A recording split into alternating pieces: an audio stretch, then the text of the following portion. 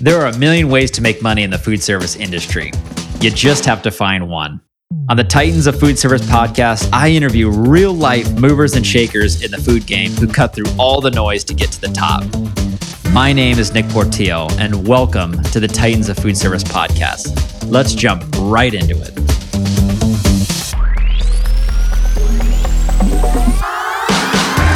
Welcome to the Titans of Food Service podcast. My name is Nick Portillo, and today I am filming our very first episode. So exciting. There's been a lot of preparation that has gone into this. When I originally started it, I wanted to deliver as much value to people within the sales and marketing departments in food service. The food service industry is a gigantic industry. In the United States, I think it's probably almost $1 trillion. And there's not a lot of books or podcasts or videos or how to be successful. When I was getting into this industry, my dad would tell me, Nick, in order to be successful, you have to just get out there and do it. There are no books that you can read. There are no videos. There's no tutorials. It's getting out there and dragging the bag, going to see customers face to face, succeeding and failing, and putting together your process, whatever that looks like, and then just rinse and repeat. And that was always kind of the notion that I've gone with over the last 7 or 8 years since I started in food service. But now I'm thinking, how can I bring more people into this industry? Or for those that are in the industry, how can I drive as much value to you as I possibly can? It shouldn't have to be that you have to get out there and really just kind of grind through it and take years to learn. If we can shorten the gap to learning and being successful and helping one another, then our industry is just going to grow at a rapid pace. And you are going to move maybe potentially quicker up in your company, or maybe start your own company, or achieve whatever goals or objectives that you have for yourself. So when I started in food service, I started with my dad in 2015. And my dad and I, we've always had a very close relationship. Growing up, he was my baseball coach. He was my math tutor. He was, of course, my father. As I progressed through high school and moved into college, where I went to college at Chapman University, as I approached my senior year, he started talking about, hey, Nick, I really have an idea. And would you be open to hearing the idea? And I remember thinking, okay, yeah, sure. What are you thinking? So for him, he had been in the food service industry his whole career. He started as a butcher in a meat shop, and he owned his own place for quite a while. And as he got into his early 20s, he was approached by a broadline distributor where he became the center of the plate protein specialist. And from there, he transferred over into the food service brokerage world, where he spent the majority of his career, I think probably over 20 years in that industry. He worked for Food Sales West, which at the time was the largest family-owned food service brokerage company in the West Coast. I remember growing up, they represented companies like Tyson and Simplot and Sara Lee, and we'd have some of these people over at our house every once in a while. We'd go to USC football games against the Razorbacks, and my dad was really ingrained in this world when I was growing up. And as a kid, I was pretty oblivious to what he would do all day. I never thought of food service as being a home for me or being an industry for me, but he really always had a passion for it, and he built relationships and he built a reputation. He really had a successful career in Food Sales West. And eventually they got to a point where they wanted to expand and they wanted to move to a nationwide footprint.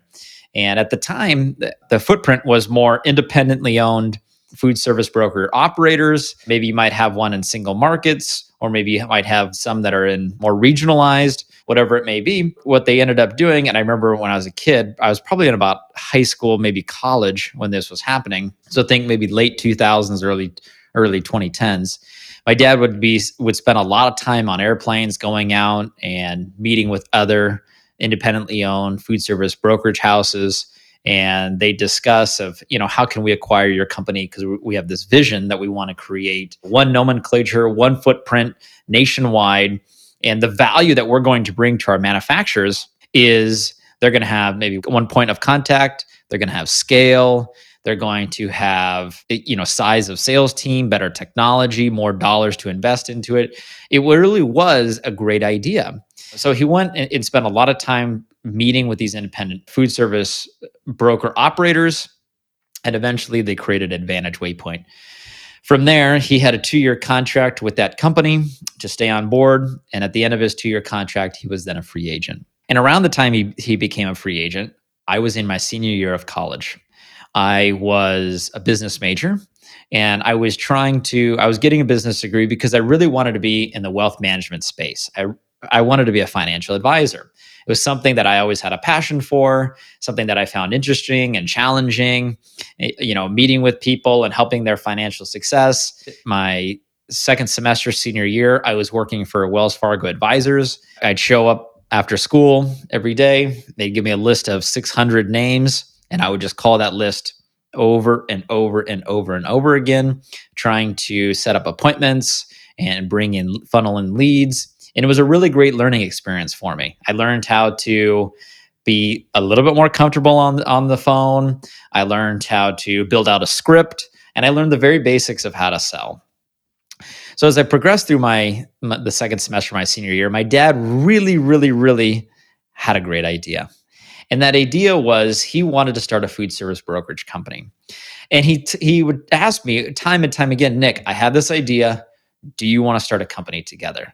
And I would always adamantly say, no, I have no interest in starting a food service brokerage company with you. Food service is not my home. It's not something that I'm interested in. It's not, just no, I don't know anything about it. And can you even make money in food service? Is this even a place where I can be successful? So as my time at Wells Fargo Advisors slowly started coming to an end, because it was just a part-time position, it wouldn't lead to any long-term employment after graduation, I started interviewing with other companies like Merrill Lynch and other large wealth management firms. And as I was going through that interview process, my dad told me, just while you're going through the interview process, just come work with me. I'm going to put all my chips in. I'm all in. I want to start this company together. And I'd love just some help. Maybe we can, let's start out and let's go buy some equipment. So we went out and we bought a couple computers. We got this tiny little office. I think it was probably like 200 or 300 square feet. It was so small. We had a very steep mountain to climb. At the time, you had consolidation going on. You had these very large national brokers being formed. They were definitely a force to be reckoned with. They had just the size and the number of people and the technology and the industry know-how and the relationships, especially at the broadliner level. I mean, they were just so dominant. And so how can a team of two based out of Southern California, make a dent and be effective in this industry? The food broker business, it's a low margin, high volume game. The more volume you can have, the more sales you have, the more you're going to make. But with two people, just with a little landline phone in front of them, how are we going to be successful? So one week with my dad, with all of our new equipment and our phones and this dream, I didn't know. Again, I wasn't all in yet. And one week turned into a month, and then a month turned into 3 months. Next thing you know, the summer has ended. We're getting into the fall. Now my first year has concluded, and 3 years goes by, 5 years goes by, and now here we are starting our 8th year together. And it has been one of the most rewarding ventures or journeys that I've ever taken. I mean, my dad truly is a best friend to me. He is a mentor. He's my father. And this journey has been incredibly, incredibly rewarding. But at the time, it was very slow to start. I remember I would really just bang my head against the wall. I would be sending out emails and text messages and trying to find people online. And simultaneously, my dad, he was just a sales animal. He'd have his whiteboard, he'd write down all of his targets every day, and he'd just make the calls over and over and over and over and over again. He'd do that all day long, where here I am trying to type away and get appointments with operators being like restaurants and college universities and food service accounts like that. And it was really slow to start. We represented a chia company. We represented a pizza dough company. We represented pre-made sandwiches. We represent all these companies for free. And we were doing pro bono work. It took us, I think, 10 months until we actually got a client that paid us our first dollar. So it was a process and a half. And I remember in my early days, as I'm sitting there typing away, my dad eventually said, Nick, you got to stop with that. One thing I want you to learn, and one thing that you need to learn to be successful as a food service broker or just in food service in general, is you need to be able to talk to adults. And if you don't start picking up that phone and start dialing, you are never going to make it. You have to feel comfortable being uncomfortable. So it was a real mindset shift for me. So what I started to do was we got set up a cooler bag, and I went down. I just started on Pacific Coast Highway in Laguna Beach. I went to small little boutique cafes. I'd have my little bottles of chia water. I'd have my sandwiches. I'd have my dough balls. And I would just make presentation, just cold calls all day. And then I would just walk on one street and just hit all the restaurants. And then maybe I'd move over to Newport Beach and then I'd on PCH and just hit all the restaurants. And then I'd go to Anaheim where there's tons of different large hotels around the Disneyland area. And I would just walk in, cold call, cold call. I started to build some momentum. I started to build some confidence, which I desperately needed. I had the experience of making cold calls back when I was interning and doing the financial advising game, but this was a whole new world that I had never experienced before. It was scary and it's hard. And my dad would say, Nick, there's no books that you can read on how to be successful in this industry. And I'm sorry, you just have to get out there and do it. So how did we navigate through all of this? We had very well established, very strong competition. We were an unknown. We were a two-man team. We were really a man and a half. We had my dad, and then I was a half. I didn't know what I was doing. And so we said, you know what? We need to hire some people. So we went out and hired our first two employees, probably within the first 5 or 6 months of starting the company. Financially, terrible idea.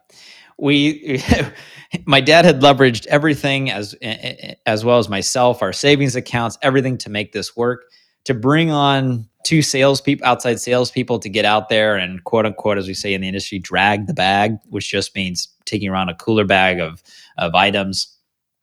It was not a smart investment. And luckily, one of the people, she didn't even make it to the first day on the job. She wanted an advance, a payment advance before starting. And so we said, you know what, it's not going to work out. We can't give anybody a payment advance.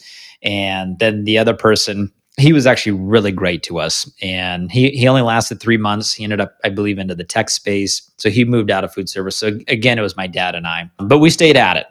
And over time, probably about a year and a half into it, we hired on our first person that stuck around, and he was with us for a few years. He had recently retired, and we brought him on to work with us.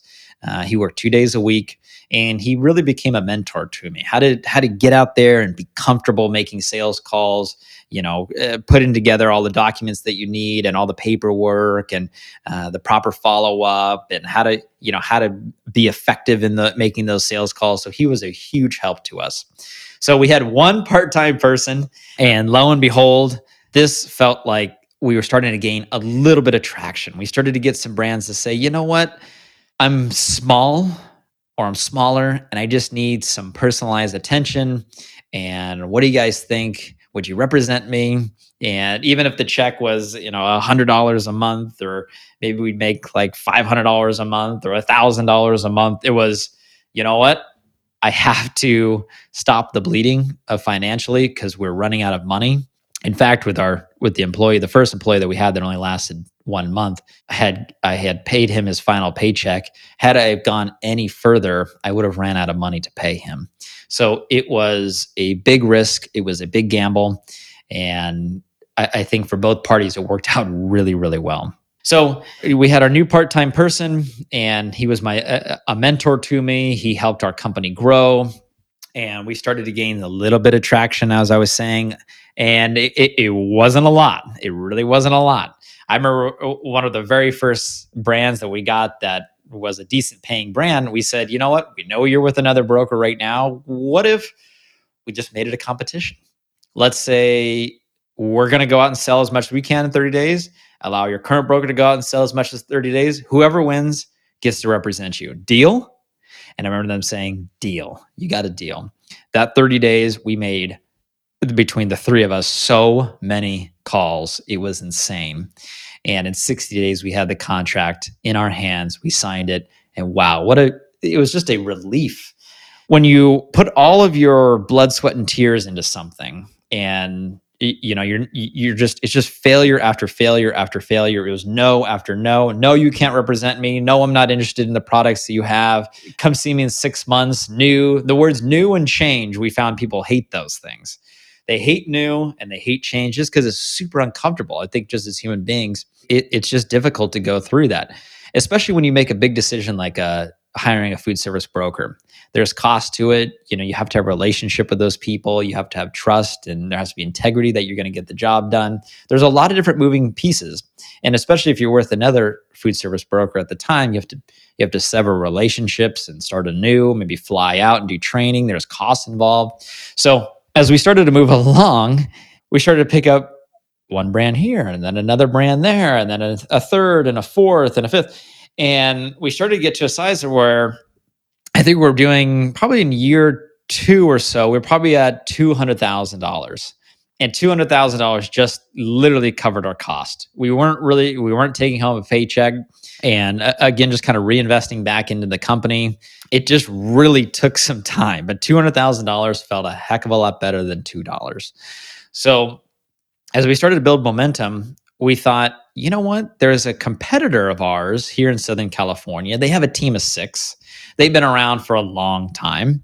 And the owner is getting a little bit older, and maybe he'd be willing to retire and sell his company to us.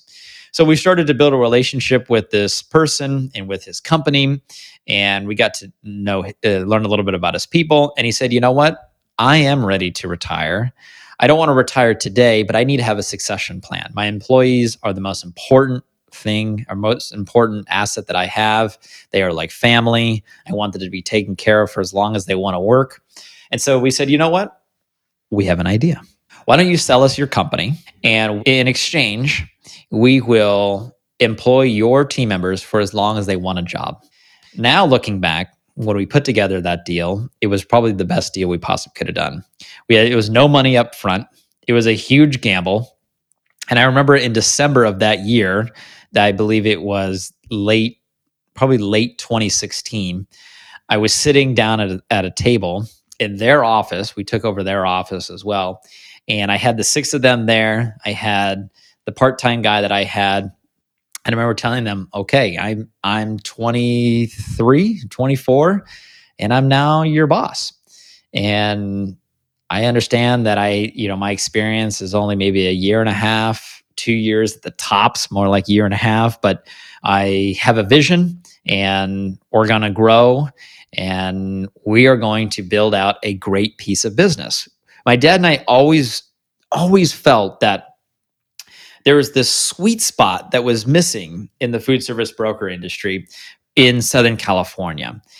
We wanted to have size, and we wanted to pair that with the best of the best possible people that we could find. How could we find salespeople that had a lot of experience and who had relationships already, and not just relationships anywhere, with what we call strategic accounts? And these strategic accounts are, kind of your needle movers in the industry. Think of like a large restaurant chain, or maybe a large Hilton property, or, for Southern California, USC or UCLA. I mean, these are massive food service operations. And it takes a different kind of skill set for someone to sit in front of these large operators, especially, let's say a restaurant chain has 100 or 300 locations, to speak their language and understand what is important to them. So we want to just gather as many of these people as we possibly could and have size.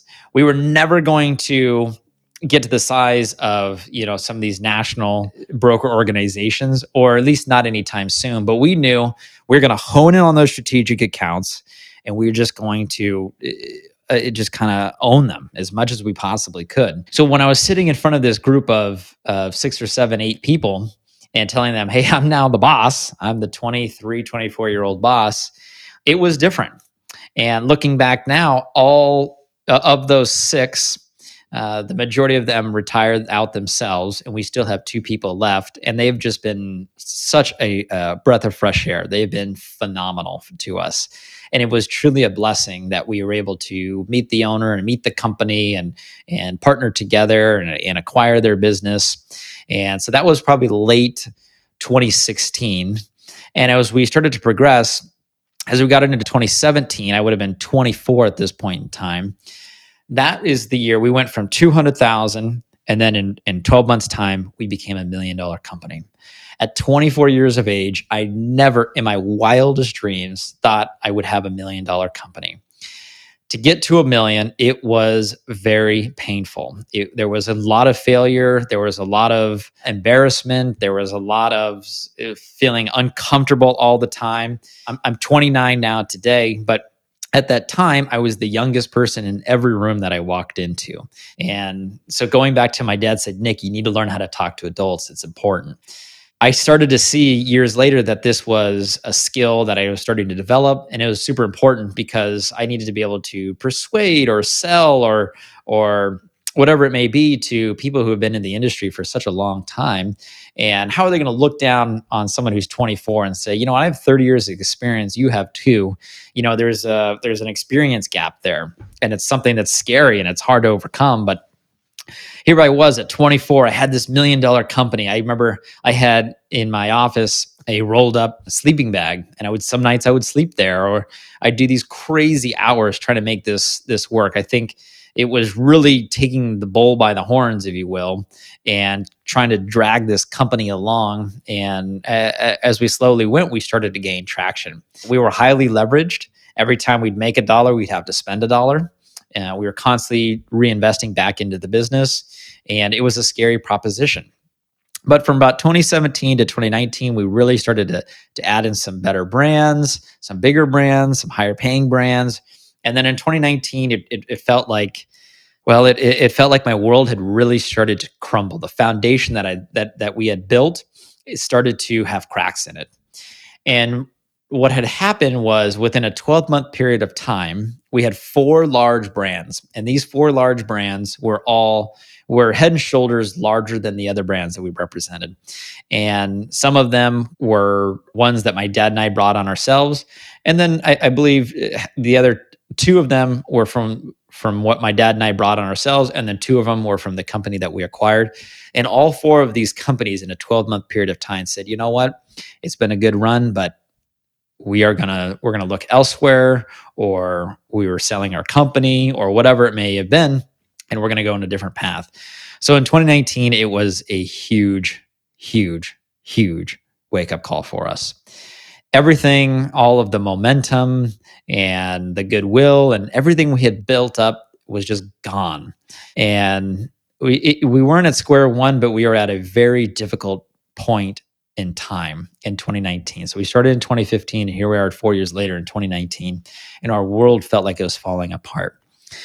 So we decided, let's regroup, let's rethink. And by the time we started to again build some momentum, it was March of 2020. I was walking into the back of a kitchen at a large hotel here in Orange County. I had my bag of goods in there, and that I was trying to sell. It was pouring down rain. And I remember that just a week or two prior, the Expo West that happens every year in Anaheim had just been canceled. There was this thing called COVID, or the coronavirus, going around. And I had no idea what it was. I was still out there trying to sell and bring on new customers. And I remember I went from account to account to account to account that day, and everyone kept saying, I just lost another group of large catering group, or I just lost another reservation, or there's no one coming tonight, or it was kind of mayhem, and it was scary.